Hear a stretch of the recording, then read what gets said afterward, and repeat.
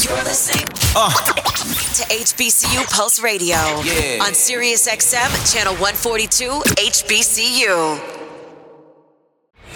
You're now locked in to HBCU Pulse. We are the #1 outlet for HBCU life, talking about everything that's important to our culture, from on-campus issues to politics and what's trending on the yard. We always keep that same energy. Don't touch that dial. You're listening to HBCU Pulse Radio. What's going on, everybody? This is Randall Barnes, the founder of HBCU Pulse and the host of HBCU Pulse Radio here on Sirius XM, in the building for another important show on today, where we're talking about the State of the Union as it relates to HBCUs. And of course, President Joe Biden gave his State of the Union address detailing the wins of his administration and the work that lies ahead. So I thought it would be cool if I do the same thing and we talked about HBCUs in relation to the federal and state government. And later on, we'll re-air our 2021 interview with then senior advisor to the Biden administration and Morehouse alumnus Cedric Richmond, who came on HBCU Pulse Radio in October 2021 to combat misinformation about HBCU funding being cut, and also to talk about the American Rescue Plan and the money allocated to HBCUs in the plan. But let's get going. So let's talk about the good first. And that good is primarily coming from the federal government and from the Biden administration, who's been a willing partner for HBCUs around the nation. Let's start with inside his administration, because he has several HBCU alum that work in key positions in the administration, including new senior advisor Keisha Lance Bottoms, who's a FAMU alumna and was recently mayor of Atlanta, Georgia. And of course, our Madam Vice President Kamala Harris, who is a Howard University alumna. That advocacy within the administration led to HBCUs getting over $2.7 billion in funding via the American Rescue Plan that we'll talk about a bit later with Mr. Cedric Richmond. Now, the plan required the HBCUs use at least half of the funding to assist with direct financial relief for students, which has been a key initiative for the Biden administration to help college students in managing their student loan debt. But also, the Biden administration responded to the bomb threats that were issued to 36 HBCUs anonymously in January and February of 2022 by allocating grant funding between $50,000 and $150,000 per campus to the affected HBCUs, which was a great move by the Biden administration. It was announced by Vice President Kamala Harris. Now let's talk about the Student Debt Relief Plan. In August 2022, President Biden announced the Student Debt Relief Plan, and we reported about it on HBCUPulse.com. Under the plan, Pell Grant recipients receive loan forgiveness of up to $20,000, and borrowers that don't receive Pell Grants get up to $10,000 in student relief. Now, this Pell Grant piece is key because the UNCF reports that over 70% of HBCU students are Pell Grant eligible, with Black students making up to 72% of Pell Grant recipients amongst all colleges. So this was a big move for Black college students in general, and specifically HBCU students. But of course, it was almost too good to be true because the Student Debt Relief Plan was blocked after lawsuits by 6 Republican-controlled states and a Texas-based conservative advocacy group. The cases went to the district court. They put a block and a pause onto the Student Debt Relief Plan, and the Biden administration is arguing that they have the authorization to widely cancel student loan relief because of the 2003 HEROES Act. And in that act, Congress gave the Secretary of Education the power to remove debt from borrowers with reasoning that is up to the discretion of the Secretary of Education. And now the case has made its way to the Supreme Court that has just started hearing oral arguments about the Student Debt Relief Program, and it started on February the 28th. We hope something good comes from these cases. Now, the challenges that HBCUs are facing are primarily at the state level. As we spoke about last week, HBCU land-grant institutions are still fighting to receive equal funding mandated by the Second Rural Act of 1890. Now, recently, Tennessee State was provided a $250 million quote-unquote investment from Tennessee Governor Bill Lee and the state legislator for infrastructure improvements, but they're still owed an additional $294 million, and that number is based on an investigation by the Tennessee Office of Legislative Analysis that determined that Tennessee State is actually owed up to $544 million in total. Now, granted, we talked about this ad nauseum on last week, and all this year on HBCU Pulse digital outlets. But a new revelation has emerged in Tennessee State's fight with the state legislator. Several Tennessee State alumni taking to Twitter and social media to sound the alarm that the state government is allegedly considering taking over the university, removing its power to self-govern via the university's board of trustees. But that's not all going on in the state government. There's a whole lot more going on because Florida A&M University alumni are bracing themselves as they watch Ron DeSantis go after quote-unquote critical race theory in education, requiring institutions in the state college system to report resources allocated to campus activities regarding diversity and inclusion. FAMU is the only public HBCU in the state of Florida, and they're not a part of the state college system. They're part of the state university system. But that still is under the purview of Ron DeSantis and his administration. So a lot of alumni around the nation, as well as FAMU alumni in Florida, believe that FAMU can be the next target of Ron DeSantis and the state government. We'll see, and we'll be ready if that were to happen. But this continues a trend of states that house HBCUs trying to take over HBCUs, yet these same legislators seem to not be doing enough to assist these institutions in their independent development. For example, efforts to secure state funding for a separate water system for Jackson State University in the midst of the city's water crisis has repeatedly been denied by state legislators. And this has resulted in university functions often being disrupted. Most recently, move-in day for new students in August 2022 had to be pushed back due to water pressure issues affecting student housing. South Carolina State is seeking $209 million from the state government to complete 5 capital funding projects to improve university infrastructure. Now, South Carolina State hasn't received full slate appropriations for an academic building in 30 years. That's not right. The state of the HBCU union is what it seems to have always been. HBCUs receive federal support from outreach programs and money allocation. However, the true fight is with state lawmakers to use policy to aid in further improvement and development of our HBCUs. Yet often the blame for state issues has been placed at the feet of the federal government, more namely the Biden administration in these past 2 years. Which I think that the blame is misplaced because we have to remember there's a separation of powers, and the state has their powers and they have their job to do, and the federal government has powers and they have their job to do. And the federal government is doing what they're doing, namely the Biden administration, to support HBCUs. So we have to lobby the state government to do more in support of HBCUs, such as allocating proper funding to our land-grant institutions, allocating proper funding to all state institutions, and also make sure they allocate money to help in improvement on campus, because a strong state HBCU helps the state. It helps the community that HBCU is housed in. But that's the state of our HBCU union. And we must fight to make sure that the state of our HBCU union is better in the years to come. Coming up, we're going to re-air our October 2021 interview with Cedric Richmond, Morehouse alumnus, and then senior advisor to President Joe Biden, as he addressed misinformation that surfaced at that time about HBCU funding being cut by the Biden administration. And he also talked about HBCU funding in the American Rescue Plan. And later, I'll respond to critics of Vice President Kamala Harris and spotlight key achievements in her tenure as Vice President of the United States. You're listening to HBCU Pulse Radio on Sirius XM. We'll be right back. HBCU. They know just who we are. Pulse Radio.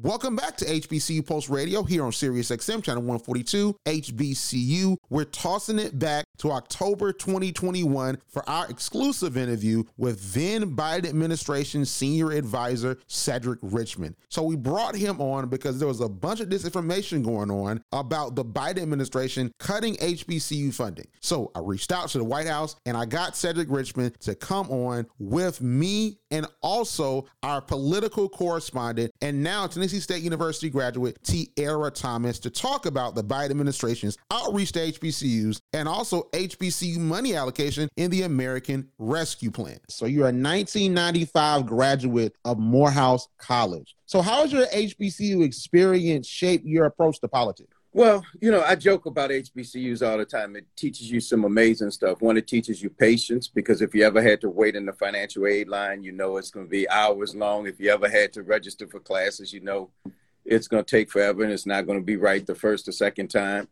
But the serious part of it is that it really teaches you what family is about, and it pushes you because, you know, you have to be twice as good. You have to work twice as hard. You have to do all of those things, but you're not a number at a HBCU. You're a person. And so when you need a hug, the school will give you a hug. And when you need a kick in the rear end, it's going to give you a kick in the rear end. And so for me, I always felt that the teachers at HBCUs were vested in me. I mean, they actually cared who, my parents were, how I was doing. And it's just it's a great experience. But my mother and father both went to HBCUs. And on my dad's side, his mother and father both went to HBCUs. So we know how important it is. And it's the great equalizer. My mother is probably from the poorest family in Louisiana. She was from the poorest town with 15 brothers and sisters. My dad was from Mississippi, and they were wealthy. They met at Southern University, where he went as a freshman with a brand new car, and she went with a used jacket. But they graduated the same year. Well, she always corrects me. He had to go to summer school, so she technically graduated first. But that's what HBCU, that's what it did. So it took her from being poor Black woman from the poorest place in America, and it put on a level playing field. And she started a business. She was a teacher. She did all of those incredible things, and it's because of an HBCU. And so that's why we're investing in HBCUs, because they have a unique role, scope, and mission, and it's one that no other university can fulfill. I want to toss to Tierra for her to ask you questions about what's going on. So we know there's a lot of miscommunication, misinformation surrounding the Biden administration's proposal for HBCU funding. Can you give us a little clarity on what's actually going on with that? We talked about it a little, but we would love to hear it from you. Well, yeah, let me give you the entire background. So when we came in, HBCUs were still dealing with the pandemic and still, in a very fragile position. So in our American Rescue Plan, we gave them $4.2 billion.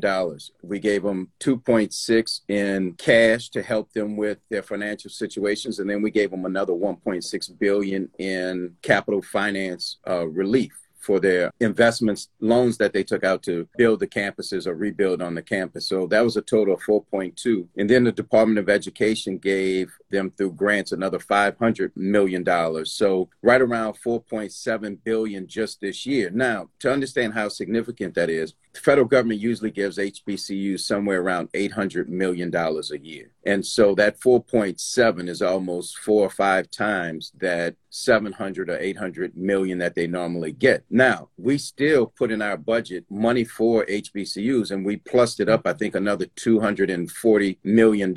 And so that's what's there. That's what's fact. And the president, because he understands how important HBCUs are, said that if we're going to come with Build Back Better, we have to come back better than we were before. And that means investing in HBCUs who for so long have done more with less. Now it's time for them to do more with more. And they shouldn't have to do more with less. So his goal was to put $40 billion into higher education, $20 billion of which would be set aside or targeted towards HBCUs, minority serving institutions, and others. So that would have been $20 billion spread over, I think it was 10 years. So about $2 billion a year. So that's the proposal we put out there, because that's what we want. And that was when the bill was somewhere around $6 trillion. Then it got cut to about $3.5 trillion. And now Congress is somewhere around $2 trillion. So we don't know what that final number is going to be. But this is money over and above any investment that HBCUs have ever had. We don't want it cut that significantly, but when the bill goes from 6 to 2, there are going to be some haircuts, but we're going to still have, in my prediction, and because it's the president's desire,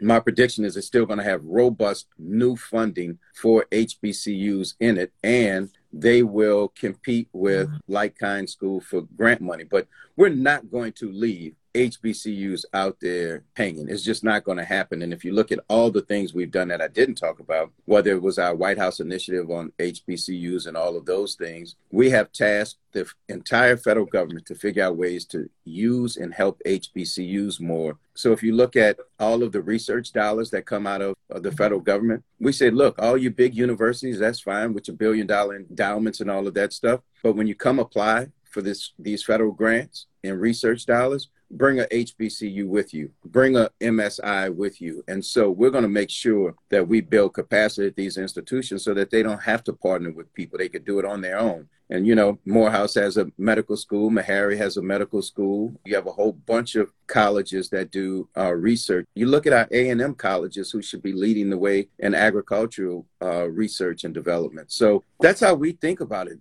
So HBCUs are important. It's unfortunate that the narrative got out there, but I think it got out there for a particular and specific reason. And that was to, really disappoint and persuade young Black people that the government doesn't care about their futures or their institutions. And that's just not true. But, it comes right around the time of a Virginia governor's race. So it's not hard to figure out why and how people push out lies. And so I just wanted to come on and just, as best I can, give you the facts. One last question as far as the HBCU funding goes. So we all know that HBCUs were built for a unique reason to serve a unique population of people. So under this proposal, I know that the funding will be available through competitive grants for, like you said, HBCUs, MSIs, and others. Why specifically are HBCUs grouped with other universities such as MSIs and other universities instead of having its own specific pool of funding?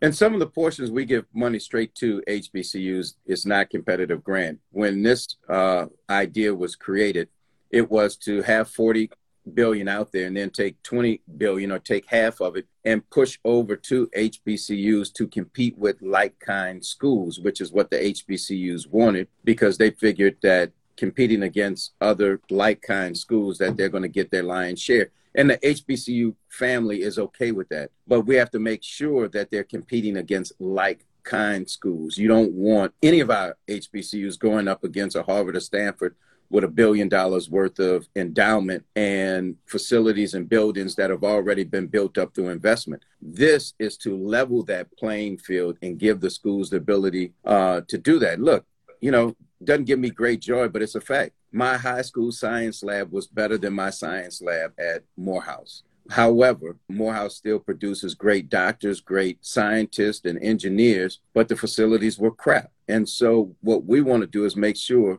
that those facilities are state of the art. Then all of a sudden, you never know. We may have the next Morehouse or Howard or Jackson State or Tougaloo, Tuskegee, Xavier, Dillard, Grambling, doesn't matter. We may have one of them as the next person with groundbreaking research on cancer. So, that's what we want to do, and it's important. But we followed the HBCU lead, and we're trying to figure out ways to make sure that the money we intend to get to HBCUs will, in fact, get to HBCUs, because that's what we intended in the first place. In getting the Build Back Better plan passed, and also with HBCU funding, how do you navigate partisan lines? Because it seems as if to a lot of people that what's really holding it up is that the Democrats can't come to an agreement. So how do you navigate partisan lines in getting this passed? Look, it's our agenda. We have enough Democrats to pass it on our own. We passed it. We're going to pass it out of the House. And so we're fighting in the Senate. We need 2 more votes in that Sinema and Manchin. And we're working them every day trying to get there. But this is unacceptable that we don't pass this and do something for communities, not only HBCUs, but think about what else this bill has in it. The child tax credit that lifts 50% of children,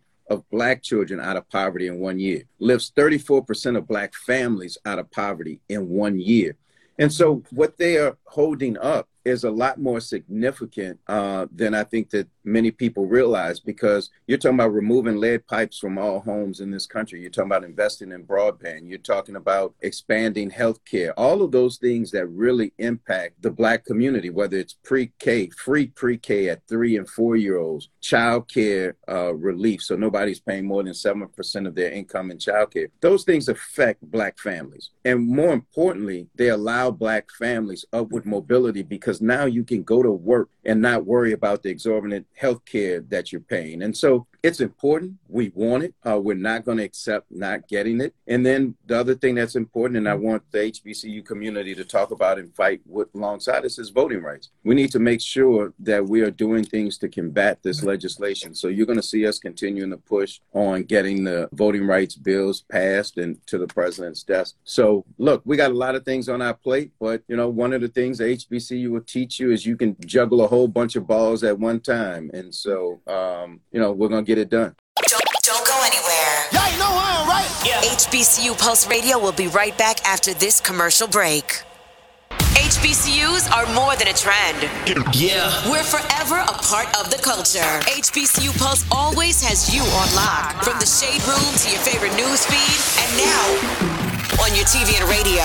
We are the #1 outlet for HBCU culture. Follow HBCU Pulse on social media and visit hbcupulse.com to stay up to date on what's going on in the HBCU community. You're locked into HBCU Pulse Radio. Baby, what you wanna do? HBCU Pulse Radio is your number one source for news, information, and discussions about HBCU life and culture. From sports to politics and what's trending on yours. We're always at the heart of the culture. You don't want to miss this. Tune into HBCU Pulse Radio every Friday at 5 p.m. Eastern, 4 p.m. Central on Sirius XM Channel 142 HBCU. Welcome back. In 4, 3, 2, 1. To HBCU Pulse Radio, the heart of HBCU culture. You're listening to Randall's Thoughts on HBCU Pulse Radio. Yes, so on today's Randall's Thoughts, I want to spend some time speaking about Vice President Kamala Harris. You know, it seems as if the moment that President Joe Biden was sworn into office, there's been chatter about the 2024 presidential elections. A key topic has been if Joe Biden will seek re-election, and if he does, if Kamala Harris will remain on the ticket as vice president. The talking point of VP Harris being replaced as President Biden's running mate has picked up steam in recent weeks and was even mentioned in her recent interview with NBC's Andrea Mitchell. Dozens of Democratic leaders are saying that think that he's the strongest candidate. They don't think that you're the right person to be on the ticket. Why do you think that? I think that it is very important to focus on the needs of the American people and not political chatter out of Washington, D.C. Now, I personally believe that this talking point of Vice President Kamala Harris being replaced on the 2024 re-election ticket, as well as the belief that she's been invisible during her tenure, I believe is asinine. I really want people to understand that Vice President Kamala Harris is one of the best vice presidents in the history of the country. I'd go as far as to say that she's been the best vice president that we've ever seen. And I don't think that's a baseless opinion. My belief that she's one of the best vice presidents in history is rooted in fact based on her performance in this position. If we're talking about her accomplishments as vice president, we can start with the constitutional duty of the position. Two of the key responsibilities of vice president is to preside over the Senate and break ties that's needed in Senate voting. VP Harris has cast 26 tie-breaking votes in the Senate, the most in modern history and the third most ever. One of her tie-breaking votes led to the passage of the American Rescue Plan, which included a $2 trillion COVID relief bill and $2.7 billion for HBCUs. By the Constitution, she's doing her job outside of acting as the president if the sitting president is removed or incapacitated. That's her job. But even outside of the scope of her job, she's doing other things as vice president that is not a requirement. That is her job. But she's even doing things that's not in her job description. How about her using her platform as vice president to advocate for voting rights, and specifically the passing of the John Lewis Voting Rights Act and the Freedom to Vote Act? What about her advocacy for HBCUs as an alumna of Howard University that has led to record numbers of funding from the administration? And this is something that she's always fought for, even as a senator. What about her being the main representative for the Biden administration on diplomatic relations? I can go on and on about the amazing things that Vice President Kamala Harris has been doing in her tenure. But we should get down to the real issue. VP Harris has never had a fair shot from the start. She's had to endure baseless attacks that simply are not rooted in facts, engineered to weaken her chances to become president. Many people have been swayed by the disinformation about her heritage, job performance, and even her time as prosecutor. Vice President Kamala Harris is a talented politician with an accomplished career as a prosecutor, district attorney, and U.S. senator. She's just as qualified, if not more qualified, to be in this position than anyone else in history or currently right now in politics. Even with the shifting expectation of what the vice president should do, she continues to set the standard. We have to continue to combat the misinformation about Vice President Kamala Harris and allow her to do her job and get a fair shot for the future. So what we did is we have a full breakdown of VP Harris's key accomplishments on HBCUPulse.com. So make sure to go to our website to check it out and make sure to share it to ensure that we get the right narrative out about our Vice President, Kamala Harris. So I need you to make sure to check that article out on HBCUPulse.com and share it to make sure that we get the right narrative out about Vice President Kamala Harris as we approach election season, which is coming up really soon. But that's my thoughts on today. You listen to HBCU Pulse Radio. We'll be right back. What's going on, HBCU Nation? This is Randall Barnes, the host of HBCU Pulse Radio. HBCU Pulse Radio is the spot for the hottest discussions on issues surrounding the HBCU community. We always keep it real and we leave no stone unturned. We always make sure to be at the heart of every issue and you might learn something if you tune in. So make sure to check out HBCU Pulse Radio. Fridays at 5 p.m. Eastern, 4 p.m. Central on SiriusXM Channel 142 HBCU. All right, ladies and gentlemen, that is it for the show on today. But before we go, I have to spotlight one more thing in this State of the Union for our HBCUs that is super important on the federal level. I want to spotlight the HBCU RISE Act, which was signed into law by President Biden in December. The act was introduced in the Senate by Maryland Senator Chris Van Hollen and supported by North Carolina Senator Thom Tillis and Representative Alma Adams. And Miss Alma Adams is a North Carolina A&T alumna and a huge advocate of HBCUs on Capitol Hill. We love Representative Alma Adams. The HBCU Research, Innovation, Security, and Excellence Act directs that the Department of Defense provide more federal grants to HBCUs to assist in growing research capacity at our institutions and reach high research activity status. Currently, 11 HBCUs are considered Research 2 or R2 institutions, meaning that these 11 institutions are recognized for their research efforts and are eligible for federal grants to further advance said research efforts. Now, that's great. That's amazing to hear that and see that, because we know that HBCUs are leading in research in so many different capacities. However, there's still a disparity between R2 and R1 institutions.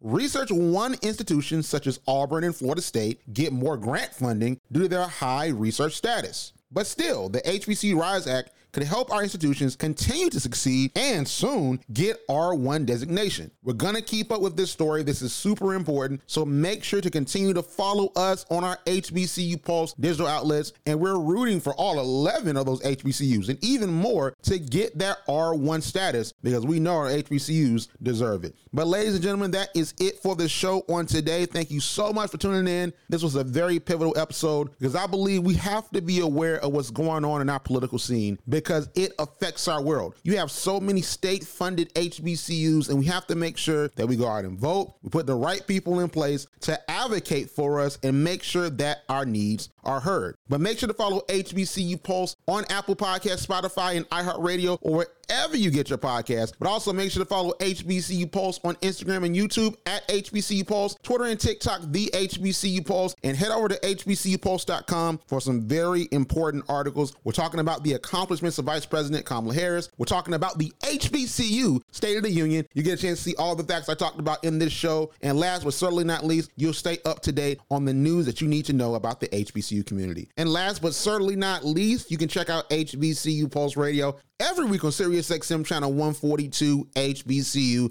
powered by The Howard University. But outside of that, we'll see you on the other side, and I will talk to you next week. Like what you hear? Yeah. Subscribe to HBCU Pulse Radio on Apple Podcasts, Spotify, or wherever you get your podcasts. Also, head to HBCUPulse.com to stay up to date on what's going on in the HBCU community. Thank you for listening to HBCU Pulse Radio.